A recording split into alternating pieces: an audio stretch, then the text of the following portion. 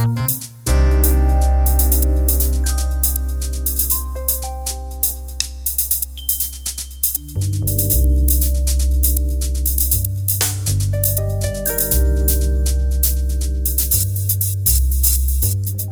is the Communication Research Podcast, a production of the Communication Research Center at Boston University. This podcast is a talk by Bill McKean, Chair of the Journalism Department at Boston University, entitled Serendipity.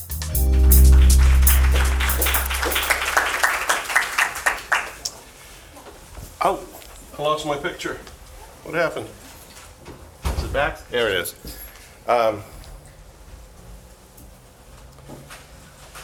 This is a pretty cool thing. I've been walking around with this, and I never have a problem getting a signal. And it never runs out of power. And here's the really cool part. You're much hipper than me. Here's this really neat article on DJs. I'm sure you're a fabled Boston nightlife figure. Now, if I came across that article on DJs on my iPad, hell, I'm giving you my iPad. I'll give you a newspaper, though. It's because we're social animals. And we like to be around other people. We like to do stuff. So when I teach a big introductory class, I require a newspaper. Keyword paper. And almost immediately, can't we just read it online? And I say no. I say, why not? Because they think I'm some bonehead. I'm a mossback, I'm stuck in the past. And then I do what, professors are supposed to do, just to irritate you. So they say, why not? Because you'll only find what you're looking for. What the hell? Nobody knows what that means. That's the definition of a professor. We're being obtuse. We're trying to help people think. And, of course, another definition of a professor is someone who talks in someone else's sleep.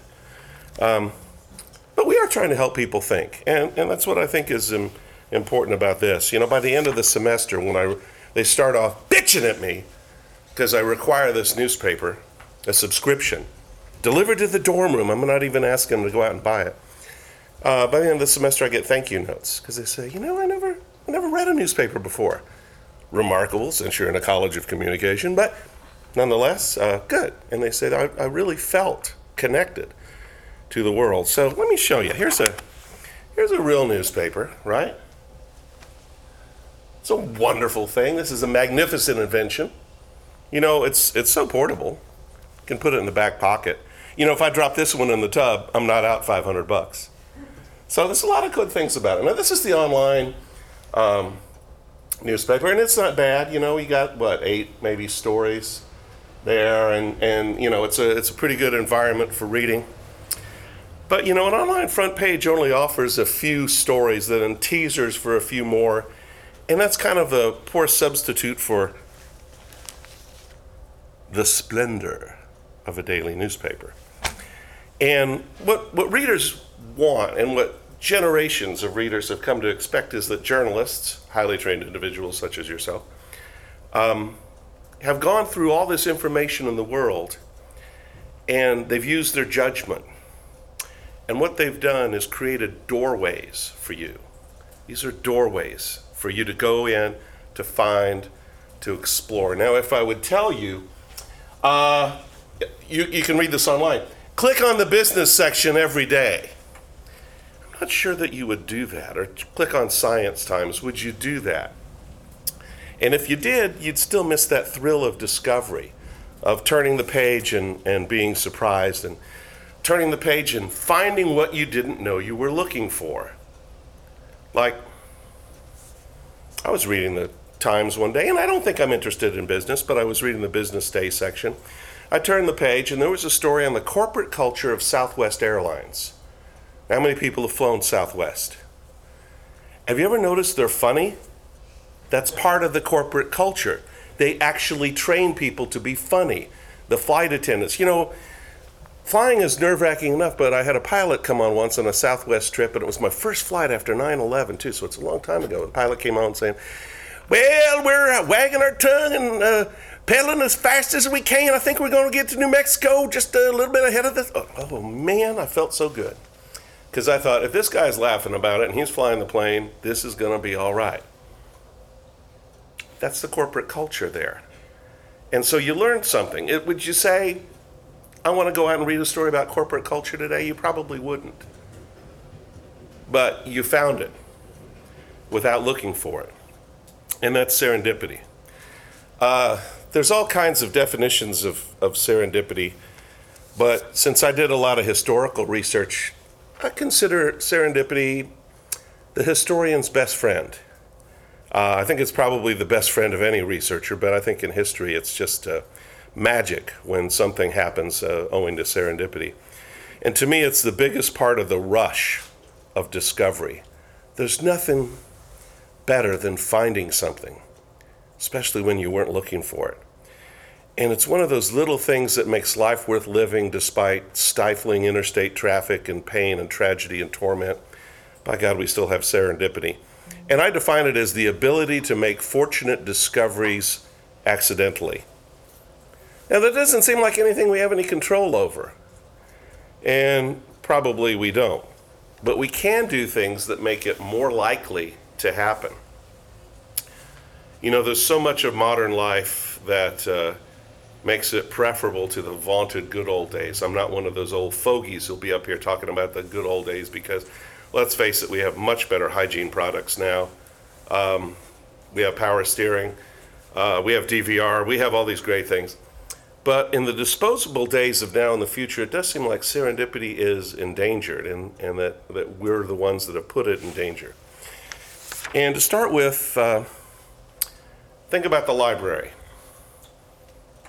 Now, I have to often explain this to classes, you know, it's this thing, it's like the internet, only it's printed out, the library. Do people browse anymore? We know what we want and what we need, so we just go get it, and we don't hang out. And yeah, maybe you don't want to hang out in the stacks with some of these people, but, you know, do people really browse? Because we've become so directed. I think in the last 20 years, because of this, we know exactly what we want, so we're used to getting this immediate gratification, thanks to the internet. So the internet's really spoiled us. And I think what we're doing is we're missing a lot of these opportunities or these things that used to happen. And God bless technology, I love it. I mean, I kind of wish, you know, when you see somebody, you run into a friend, wouldn't it be great if you could just put up your phone and, I can't remember your name, but, oh yeah, that's who that is. Oh, hey, how you doing? You could scan over them and their profile would come up. Boy, that would avoid a lot of moments of awkwardness. But, you know, and you know what? That's probably not that far away. But the internet's added all these new dimensions of efficiency to our lives. And all you have to do is put a couple words in a search engine. And you find, with maybe an irritating hit or miss there now and then, you'll find exactly what you're looking for. And that's efficient. But it's also dull. And, you know, cliches become cliches because they're true. And so here's a cliche. It's not about the destination, it's about the journey. So it's the journey of trying to find the information that actually ends up being the best part. My colleague Mitch Zuckoff isn't here today, but has anyone heard of Mitch's book, Lost in Shangri-La? He was working on something else, and he came across a little thing, and I'll set that aside. Yeah, he's working on something else. Something else seemed related to that, and all of a sudden, wow! I've got this story. He wasn't looking for the story of this plane crash in New Guinea in 1945, but by God, he found it. And it was just a total accident that led to it. You know, if he was just doing this, you know, and he's such a brilliant reporter and researcher, you know, if he was just doing the directed, you know, I got to find this and this is what I'm going for, and by God, nothing's going to dissuade me. But no, he let himself be seduced by some of this other information. So thanks to the gods of Google, we can immediately get exactly what we want, and we miss the stuff we didn't know we wanted. So we miss the time-consuming but enriching act of looking for things. Going into a library and that book has an interesting binding, and you pull it down because of that, or maybe it's some other reason. And maybe it turns out that was a mistake, that pulling down that book yields nothing. It's a waste of calories to take it down and put it back up. But maybe it's some dark chest of wonder, and maybe it's going to lead you down a path you didn't know was there. So, same thing goes with bookstores. You can shop online so easily, but there's shipping time and all that kind of stuff. So some people just go to the bookstore, get exactly what they want, and leave, and they don't really browse. So it's all about time. All of these inventions, all of these great breakthroughs save us time. And so whether it's looking for information or shopping for clothes or checking what's on TV, that's all aimed at saving time. And, think of all the things that we can do now in modern life without ever having to get off our ass. These are things we actually had to go out and do before. Again, I sound like an old fogey. We save a lot of time, but we lose quality time. And when you know what you want, you lose that adventure of discovery. Here's one of my favorite quotes. Now, it's from Thomas Paine in another context. The harder the conquest, the more glorious the triumph. 'Tis dearness only that gives everything its value. Saying, if without a struggle, without a search, there's no real meaning, right? So, too true, Tom. You may have been talking about basic human rights. And I'm talking about going to the store to try to find some boxer shorts that don't ride up. And instead, I find socks that have Stratocasters embroidered on the ankles. I wasn't looking for it, but I found it. But it's the search that makes it so interesting. So that's what, to me, I think offers the greatest reward. And when some machine, some algorithm is doing the search for us, we miss that. I'm not saying to throw away your Google. Not at all. But I'm just saying sometimes we should do the work. Looking for something and being surprised by what you find, even if it's not what you're looking for, is one of the great pleasures of life. And despite what people say, I don't think any software exists that can duplicate that experience. So my fear is that we've allowed technology and convenience to undercut serendipity. And I realize that when I say something like this, people say, well, they completely turn off and say, well, he's anti-technology. He's just an old fogey. He can't get along. He can't believe it. And they just close up. It's kind of like the old book, Zen and the Art of Motorcycle Maintenance, in reverse. The technologists close up because they feel you're criticizing them. And they think I'm a mossback or a Luddite, but I'm not. I love technology. I was doing inventory in my head. In my house, we have 4 iPhones, 3 Mac computers, I think 4 iPads. We have, what's the one that's for kids? It's not a phone, it's iTouch, an iPad, yeah. So we got all this stuff and I love it. I couldn't live without it, wouldn't want to live without it. So don't say I don't love technology. I do, I love it. And I love all that it does, and I realize it makes it possible for us to direct our energies all in the name of saving time. But again, I think we're losing time. The meaningful time that we used to indulge ourselves in these related pleasures of search and discovery. So we're efficient, but it's just not as much fun as it used to be. I think we're a little empty.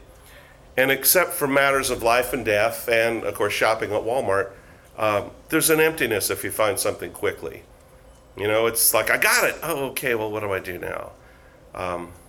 So I want to talk a little bit about maybe some of the times that serendipity has played a role in my life and in my writing and in my career, because it's really given me new trajectories, different times. Little bumps of serendipity come along, and they help. First one I remember that was key to me was when I was a reporter. We got a call in the newsroom, and the operator came on the intercom. When the phone rings in the newsroom, of course, it's like, the operator said, a woman on the phone wants to talk to a reporter, and everyone jumps under their desks because, they don't really want to talk to people. But we were in the middle of this philosophical debate with the city editor. The city editor thought every meeting needed to be covered, including the Girl Scout Council. It was a smaller town, obviously. And so one reporter quit over that one. But we're trying to say, look, everybody has a story. We need to go out. We need to cover our community. We need to do this. So I thought, by God, I'm going to answer the phone. It was a brave step. So I took the call, and it was a woman who's very nice, but she wanted me to do a story on her brother. I'm sorry, ma'am, what's he done? I'm just really proud of him. Okay. He was a combat veteran in Vietnam. Okay. He came here to the university, Indiana University, and he's finished college in 3 years. Okay. It's not unusual. Okay. I'm still waiting. And he's been accepted to Harvard Law School. Harvard makes mistakes too. Okay. But I thought, okay, I believe everyone has a story. I'm going to go interview this guy. So I went off to the interview, and we're having a nice chat, and he was just embarrassed as could be that his sister put me up to this, and he was joking around. They started talking a little bit about his career in Vietnam. And he said something, and I said, oh yeah? He said something else? Oh yeah? We kind of went down this serendipitous little path, and what I found out was that he was a platoon leader in Vietnam and was the first man in U.S. military history to apply to be a conscientious objector while serving in a combat zone as a platoon leader. And that's something I sure as hell wasn't looking for. I didn't expect to find. And that little experience when I was young made me think, I gotta do this. I gotta play that role of the shovelhead and ask these dumb questions all the time, because you never know what you're gonna get. Probably the example of serendipity that really snowed me was this one on my when I wrote a dissertation. I was at University of Oklahoma for some years, and I was getting a PhD while I was teaching there. And my advisor was the former president of the university. And he had this approach where he said, you're not writing a dissertation, you're writing a book.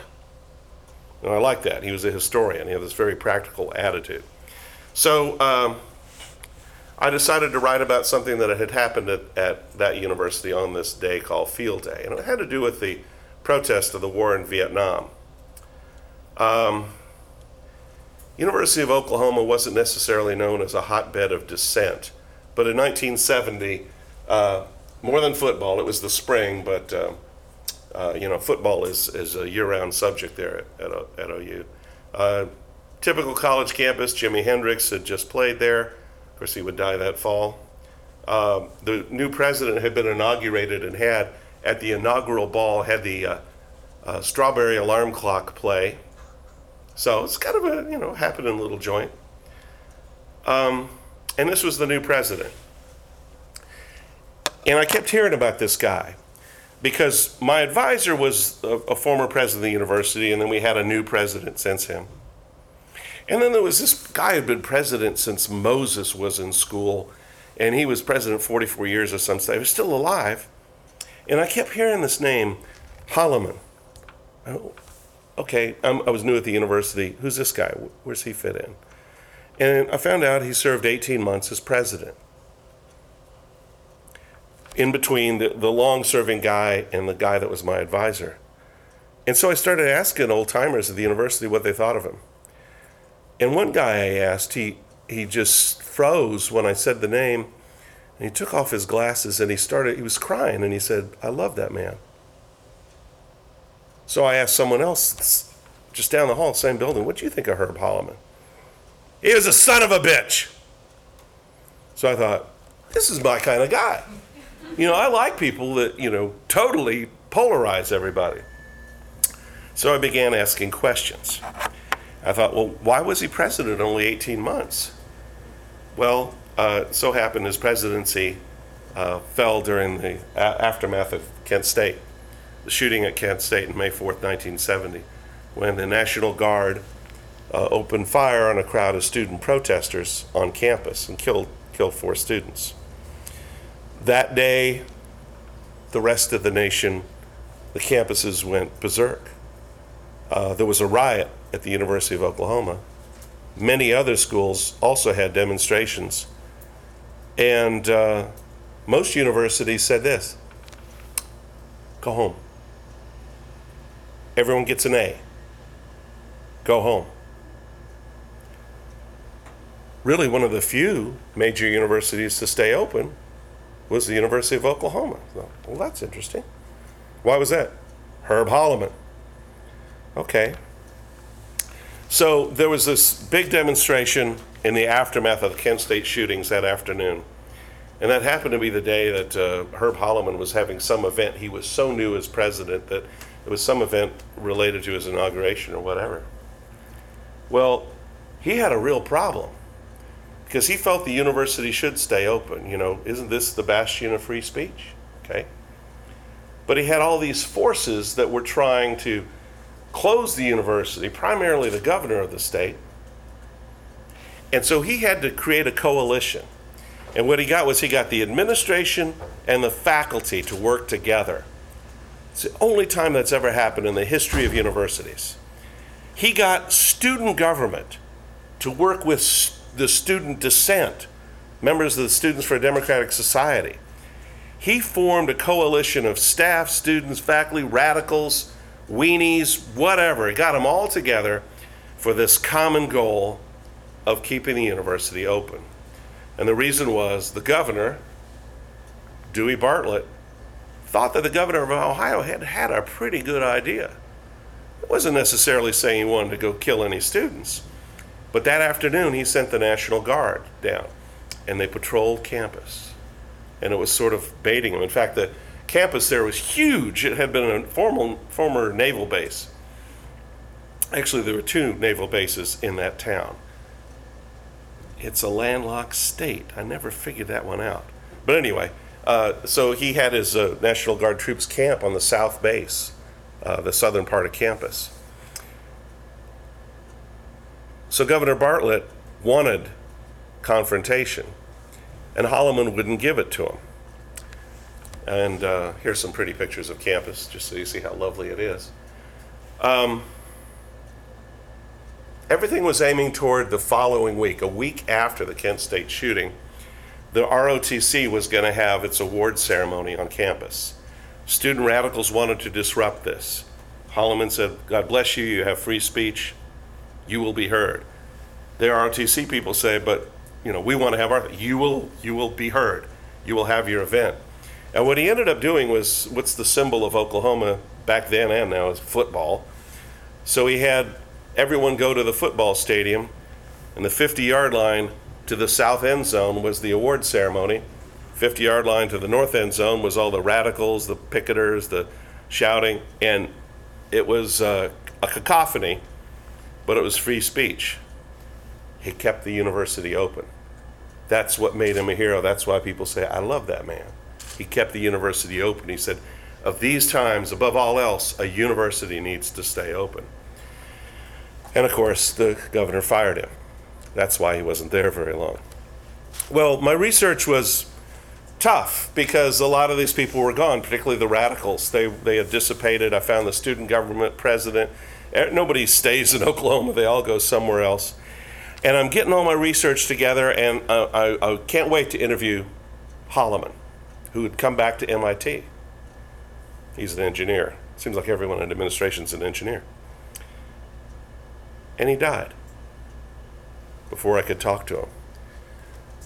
Luckily, serendipity intervened.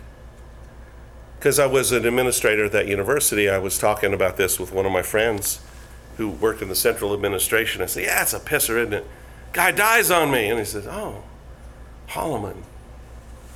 I think we got some stuff of his in the basement of the administration building, because they had never done anything. He wasn't there long enough.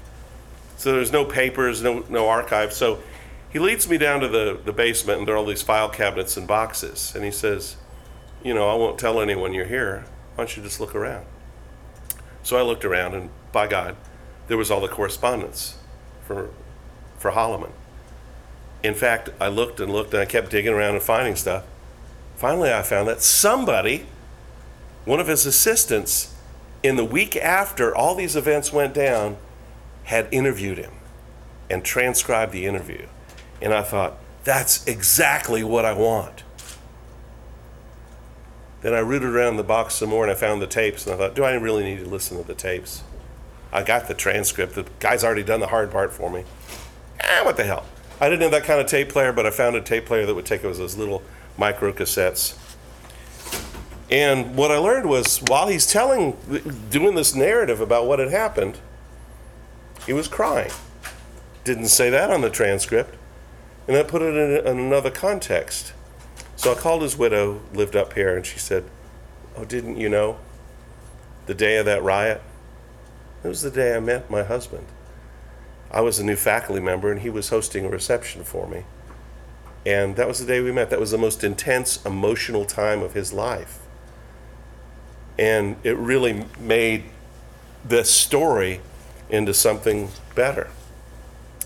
So I'm working on this, and over the holidays, I'm back home, and my father had died some years before and left this wonderful library that my big brother and I were still fighting over. My mother had said, Bill gets the books, you take all this other stuff. So my brother was pissed about that, and so every time he'd go see my mother, he'd sneak a few books out. So anyway, I was letting him get by with it.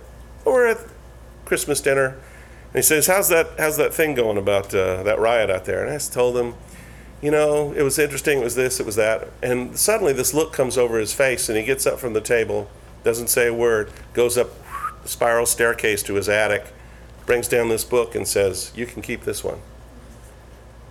Because this guy, Rollo May, had also written about that event. While the students were protesting the ROTC before the big event in the stadium, they were protesting. It was May, but it's Oklahoma. So there was a weird cold snap. And they're all marching back and forth out there with their pickets. And Colonel Leroy Land was in his office with his secretaries looking out and saying, not anything like them dirty hippies or this or that. He says, those kids look cold. Let's get them some coffee and donuts. And Rollo May used that in this book, saying this was a great example of co-opting, because they took the coffee and the donuts to the kids and the pickets dissipated. He said, this man was brilliant. Colonel Land was this and that. And so he went to interview Colonel Land, who I later interviewed also. And he just said, no, I just thought they were cold. But it was another little bit where this accident happened. But the greatest accident happened because of my colleague there, Ned Hockman. Now, Ned was a lunatic. He was the guy in the faculty who was our film professor. And like I said, it was an old naval base, so they had an old movie theater. Well, Ned got that. And he had a studio, and he made films. In fact, I'm sure you all have seen this one, Stark Fear, which was actually filmed in a sorority house on the university campus. That doesn't happen very often. Starring Beverly Garland. You all remember her, the wife of Fred McMurray on My Three Sons. A big star. So anyway, Ned did things like that, and was just a beloved teacher, but also just a total kook. And nobody would listen to him. He had all these great stories, and he was bringing, directors and producers, all these people, major, that had done All the President's Men or done all these major films, and he's getting them to come to Oklahoma. So the guy was just really a wonderful guy. And I was one of the few people that would talk to him, because they were all used to him, all the other members of the faculty. So I'm sitting in the lounge one day, the mailroom, just talking about, oh, geez, I got to figure out how to write this thing. I'm interviewing all these people, and the memories are not jibing. And Ned makes a rare visit from his part of campus, comes in, gets a cup of coffee, and takes a couple bites out of what we're saying, and he says, say, did anyone ever tell you I filmed that? So I went out to the South Base where he had all of his film, the raw footage, and he had filmed the event. It's like it confirmed a lot of stuff. It really brought the story into focus. So you say, well, that's luck. I think that's serendipity. That was just a happy accident. So serendipity's followed me wherever I go. I did this book some years ago called Highway 61, which was we were contracted to write the book. I was taking my grown son. He was turning 19 on the trip, on this 6,000-mile road trip. We're going to go up to Canada and go all the way down the middle of the country. And we signed the contract in like September, and the trip was to be the following May. And in between, I was going to do all this research and get ready and set up interviews, and I didn't do a damn thing. So I got in the car, and I had no idea what would happen. And the whole story was about serendipity. It was about people kind of walking forward and just saying, "Hi, I'm crazy. I'll be in your book," because there were so many nutty people. But another discovery we made on that trip had to do with music, because the music is so important to both of us, and my son is closer to your generation, obviously, than mine. I grew up in an era dominated by that great and subversive force of the 20th century, radio. Because 50 years ago, when we were just beginning to cast off the elements of American apartheid, it was relatively easy for our society to enforce these racial barriers with separate schools and separate stores and separate neighborhoods. But the one thing that they couldn't regulate was the air. And radio traveled through the air, music traveled through the air, and the air does not observe Jim Crow boundaries. And so white kids alone in their rooms at night would tune their radios, because the radio waves go wacky, and they'd hear the music of Black America. They weren't looking for it, but they found it. And black kids did the same thing. That's why Chuck Berry grew up listening to "You Couldn't Get More White Than the Grand Ole Opry." And all these white kids who'd never even seen a black person in northern Minnesota, like Bob Dylan, could hear the music from the Mississippi Delta. And that's how we got to know each other. I think that's how we kind of fell in love with each other. So the result in my childhood was kind of the serendipitous exposure to music that no amount of downloading can really duplicate.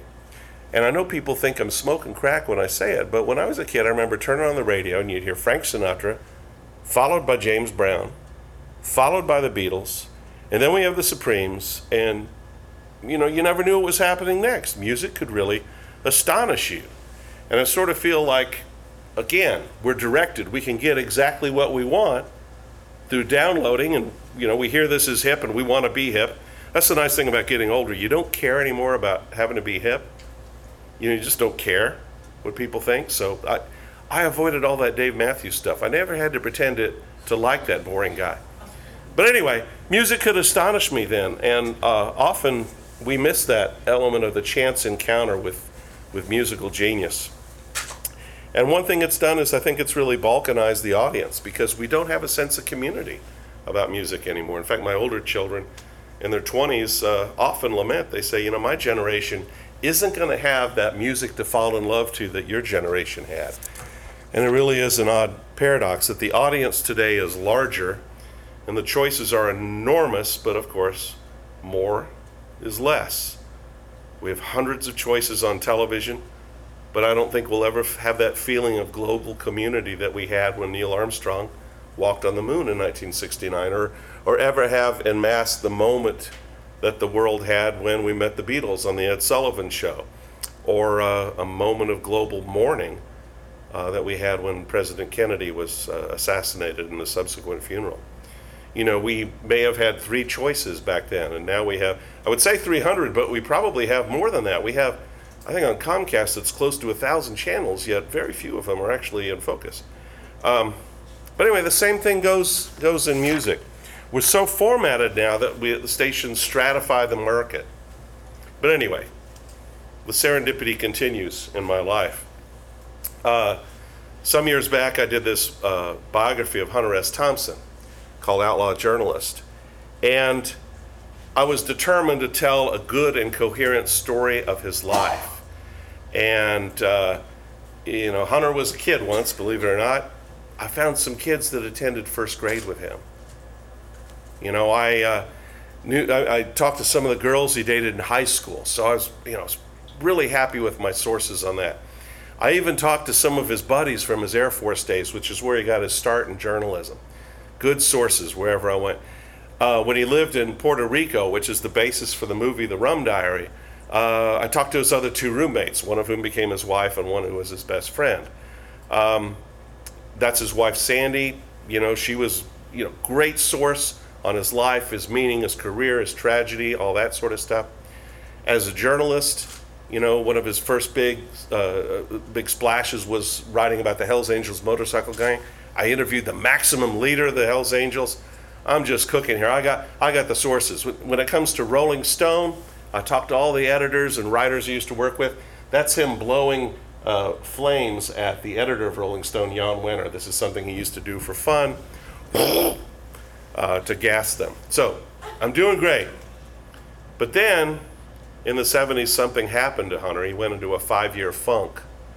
And people weren't really sure what he was doing. The predominant theory was that this was this great, wild, crazy American journalist, and he had burned himself out. He was a drug casualty. I also thought he was heartbroken because his muse was President Nixon, and he hated Nixon so much that when Nixon resigned, he couldn't figure out what to do anymore. But anyway, nobody really knew what he was doing for those 5 years of his life. And ironically, during that time, that's when he discovered the one drug that hindered his writing.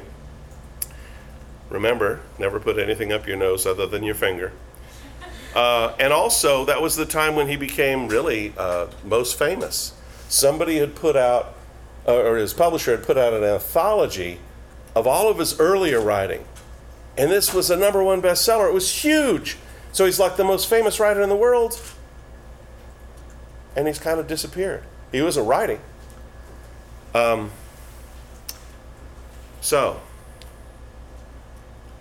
for those of you who think that I'm anti-technology, here is some technology-aided serendipity.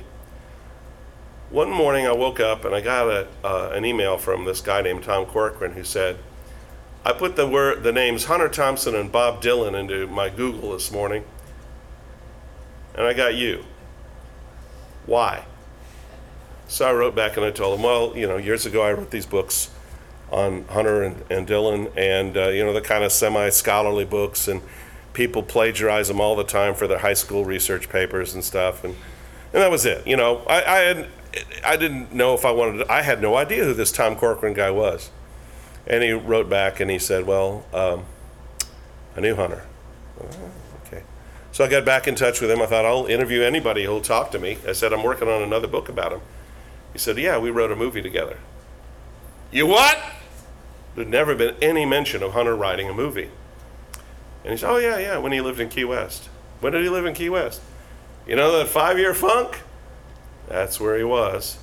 So I got to meet this guy, and he became a tremendous source on that book. And he kind of took me back to the 70s when he lived there. He's obviously much younger then. And here's a guy who had a real serendipitous life. Went to college, he got his degree in English literature, was a naval officer, was ready there at the end of the 60s to settle down to a career as an academic, to be a professor, elbow patches, and his 2.5 kids, a dog, a wife, a whole family. And then he went to Key West, and within a couple of months, he was selling tacos from a 3-wheel bicycle. As they say, the best laid plans go off to stray. So this guy's life was serendipity in action. So what he did was he introduced me to this whole lost period of Hunter Thompson's life. And it turns out that this was the happiest time of Hunter's life because he wasn't having to portray that character that followed him around. The character everyone thought Hunter Thompson was, this wild and crazy man. That's him with Bill Murray, who was studying his every move because he was going to portray him in a film. But this was a different time in his life. And it was also the time when he was going through a very nasty divorce, but he started this relationship with a producer from Saturday Night Live and began working on a film. It's called Cigarette Key. It was never produced. And there's Tom Corcoran working on it with him. All this was just an accident of serendipity. This guy found me. Wasn't really looking for me, but he found me. And I got to say, it really enriched the book. In fact, when the book came out, Hunter's literary executor, the historian Douglas Brinkley, said, I didn't know any of that stuff about Q. We didn't know where he was. Nobody knew anything about that life, and it was a complete accident. And What happened is near the end of the research on that book, I was with Tom Corcoran again, and he said, I want you to hear this. And he played a phone message from Hunter from near the end of his life. Near the end of his life, Hunter Thompson, as you know, killed himself in 2005. But last couple of months, when he'd made up his mind to do that, he started saying goodbye to people. They didn't know it until later, but that's what he was doing. And so the last message that Corcoran got from him was Christmas night, 2004. Tom, we had an active night tonight. I spent a lot of time talking with Buffett down at Nicholson's house. Name dropper. We both got very excited about the Key West years, the missing years, the ones you have so well documented. We're going to reconvene down there and go back over the stories, the photographs, maybe do a little boating. Let's have the boys back, Chatham, McGuane, whoever's alive. It's going to be good. We're going to have a little fun with this one. And so obviously they never did that book. And Tom Corcoran never returned that call. And he regretted it.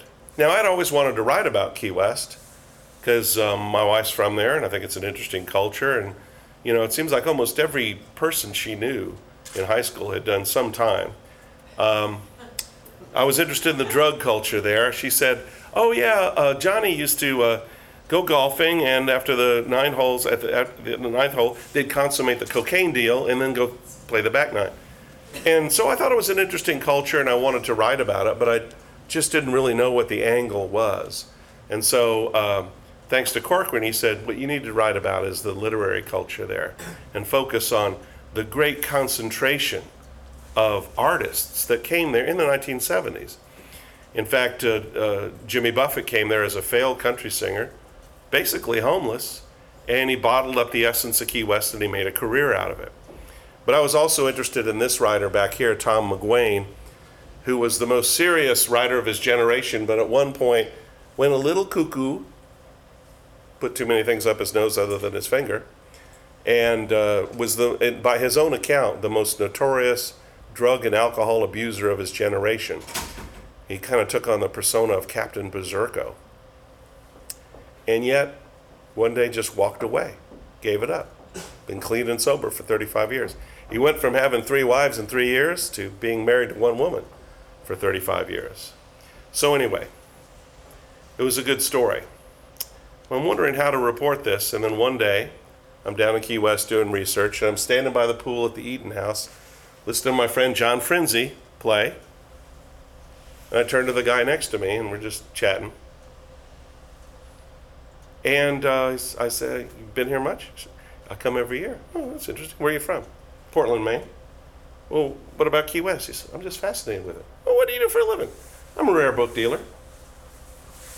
Turns out this guy has the most complete set of newspapers from the 19th century in Key West, more complete than the public library. He's a collector, and he gave me everything that I needed to do the history of Key West in the background. He had saved the programs from the opening of the Florida Overseas Highway, everything. So that was pretty magical. Anyway, the story is about really about the friendship of these 4 artists over the years, and I started it thinking it was going to be a happy ending because I saw this guy's redemption, you know, giving up the drugs and alcohol and the serial marriages. I thought that was the happy ending. It turns out that there was a tragedy involved, so much for that. But it's nice to see that their friendship has all survived for 50 or 60 years, and they're all, you know, pretty great great American artists. Well, you might say, oh, by the way, that's the book cover. I have 7 children, and I always like to point out, you know, they keep asking when we're going back to 3 meals a day. So, you know, do your part. Buy a few copies. It's a terrific Christmas gift. You might just say this is luck, you know, to find these things, like all that stuff with the Oklahoma riots. That was just amazing that all happened. You know, you call it luck, I call it serendipity. And as I said, I think the modern world kind of conspires against it. You know, we have to work to make serendipity happen. And I don't blame technology at all, because I think we control technology. You know, we're the people, we're in charge, we invented this stuff. So we need to lead the technology and not allow it to lead us. You know, the world is a better and more cost-effective place because of technology, but it's the imperfections in life that make it so grand. It's just a wonderful, messy catastrophe. And just because we have something new, why should we throw out that stuff that's been working? Just because we have a new toy. We've done all right up to now. There's no reason to toss aside everything. And as I said, whenever I say something that sounds critical of technology, the people on the technology side will say, well, it's either or. Well, why can't it be both? Why can't it be both? An example is, my wife Nicole is a magazine editor, and she was on Deadline once and frenzied. I think she's always frenzied. But anyway, she asked one of her interns, who was one of my students, and I've never lived this down. She said, look, I need this, can you get this phone number of so-and-so for me? Okay, can you get the phone number? And about 5 minutes later, she says, where's the phone number? And he says, I can't, what did he say? The server's down. Use the phone book! For God's sakes. So we need to figure out how to use the phone book again, or how to be surprised again, or how to make surprises possible. And to learn, as we did as children, to learn that awkward and bug-like discovery, because, well, otherwise when it's all over and we face the distinguished thing, we've led an efficient but a fairly dull life. I put some of these thoughts together in a newspaper article some years ago. It appeared in the opinion page of the St. Petersburg Times, and it got picked up by the New York Times. In fact, it's still on the Times website. And a few months after that, I decided, I wonder what the hell happened with that. So I put my name and Serendipity in the search engine, and wow, all hell had broken loose in cyberspace. I found the BBC had done a story on my article, didn't talk to me, but that a huge debate had been going on in the blogosphere in Britain, which of course I lay awake worrying about all the time. And it was the closest thing to a fist fight. And some people agreed with me, but honestly, not many people did. And a lot of bloggers were horribly pissed off, and someone said, doesn't he know that now we have software that duplicates serendipity? And I thought, you kind of missed my point. I don't want an algorithm to replace my brain. If I stop using my brain and my leaps and my jumps and all the weirdnesses that go on up there, I'm going to forget how to use it. So that was one thing that bothered me. And there was a lot of sniping. And because I had criticized technology, everyone assumed I was a shovelhead. And one young woman wrote, I bet he doesn't even know how to turn on a computer. I bet he doesn't have an email address. So you know what I did, of course. I emailed her. And I said, I really enjoyed your essay and I'd love to talk to you about this. However, you know nothing about me. She never answered. In fact, I wrote to about 6 people who had taken me to task. I made 6 attempts to communicate with other human beings, didn't get a single response. And I thought, this is really sad. We have this great technology, and this makes instant communication possible. And this could bring us together. Instead, we're all divided, separated into hives. And we go into our hives and we rant and we rave. We don't actually talk to other human beings. And every day I come to work, I see people walking around, stuff plugged in their ears, not talking. If somebody actually engages in a conversation with another person on the subway, they're looked at like some kind of leper. Why are you doing that? Everyone's plugged in. And, we say we have friends. But are they real friends or are they Facebook friends? Is a virtual friendship as deep and rewarding as I guess we'll have to call it a bio-friendship, real friendship. And I've known a lot of really clever, talented students who were absolutely brilliant behind a keyboard, but couldn't communicate in person. And it comes back to the fact that we're all social animals and we're tactile. And sometimes it seems if technology is making us deny these basic elements of our makeup. We like to think we're well informed. I don't need a newspaper. I have Google News alerts. Really? That's cool. What's in your alert? Your favorite football team? Updates on the best apps for your new smartphone? I know what's in there. Kim Kardashian's butt. That's what's in there. I doubt that you'll put poverty injustice, racism, or bigotry into your search engine. You'll find those stories. They're there. You'll find them through serendipity. You won't be looking for them, but you can find them. And, could it be that technology might be a factor in making us care less about other people? We're becoming more selfish, I think, because we're plugged in. We're not engaged in the world. And so I worry that we might become selfish and self-centered if we allow ourselves to avoid any information that might make us uncomfortable. That's why I still like this thing here. And I like NPR. And I like these sources of news that I trust, where I think people have put together something, those doorways that we can open. Serendipity. It's a great surprise. Some years back, Tom Wolfe came to the old university where I worked, and I hosted him for a week. And I don't drop his name for effect. It's only 2 syllables, it won't hurt. But I'll never forget something he told me that relates to serendipity. He was researching a book on college life, classes and sororities and bar hopping, and my daughter was also in school where I taught, so she took him to a sorority house, and he went out to the bars, and he did all this stuff. He's just a consummate reporter, and he even hung out in my office. So kids would come in for counseling, and they'd look over and say, "Who's the dude in the white suit?"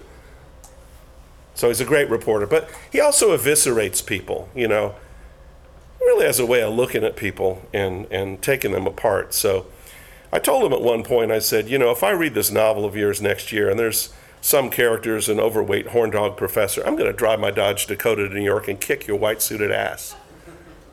He didn't put me in the book. But we did spend a lot of time together.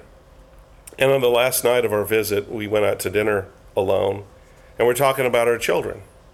Well, he's 25 years older than me, but our kids were about the same age. And they were all we're going through the same thing. We're kind of ushering our kids into adulthood. And I told him, this is the most wonderful experience of my life. I don't think I understood what love was until I had my daughter. And he said, yeah, I married late. He didn't get married until he was 50. And he said, I had children soon after. And he said, and I think, my God, I could have missed this. They opened a door in my heart that I didn't know was there. So I think about serendipity when it comes to love. I think serendipity has been lost in matters of the heart, because now we put all the list of characteristics we like in a web page, and we search for our true love, and we no longer wait for that chance encounter at the bookstore. But hell, no one's at the bookstore, they're shopping online. Or sitting next to someone new at church, or just looking into someone else's eyes and seeing that eureka of discovery.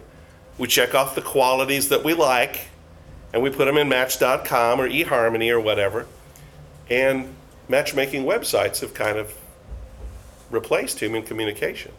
I had a 15-year singlehood between my marriages, and I tried the online thing once, and all I got was a stalker. Really. We chatted online, and then she called and said, the next day, and said something like, "That's a nice car you have." What? And then I was late to work the next day. I had a breakfast meeting. I went in, my assistant said that, your friend came by. What do you mean?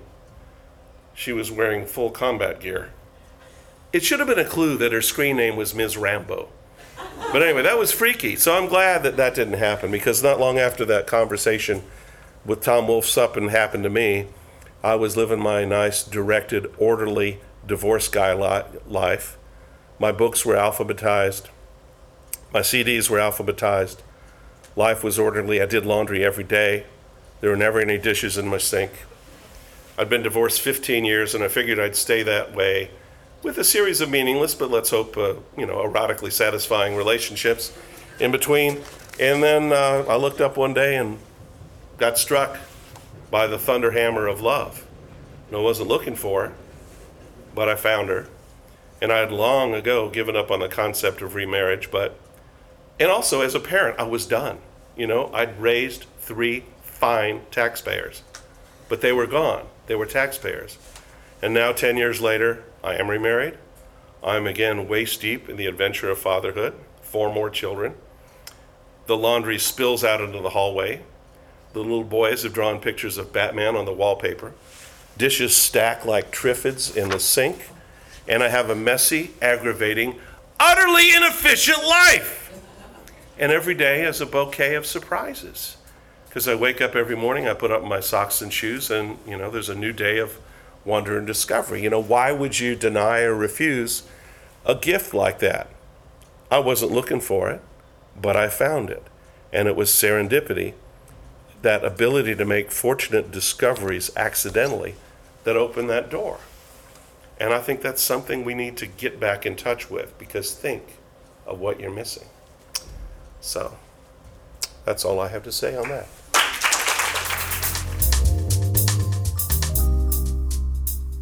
This has been a Communication Research Podcast, a production of the Communication Research Center at Boston University. For more information about the Communication Research Center, please go to www.bu.edu/com/CRC. Thank you.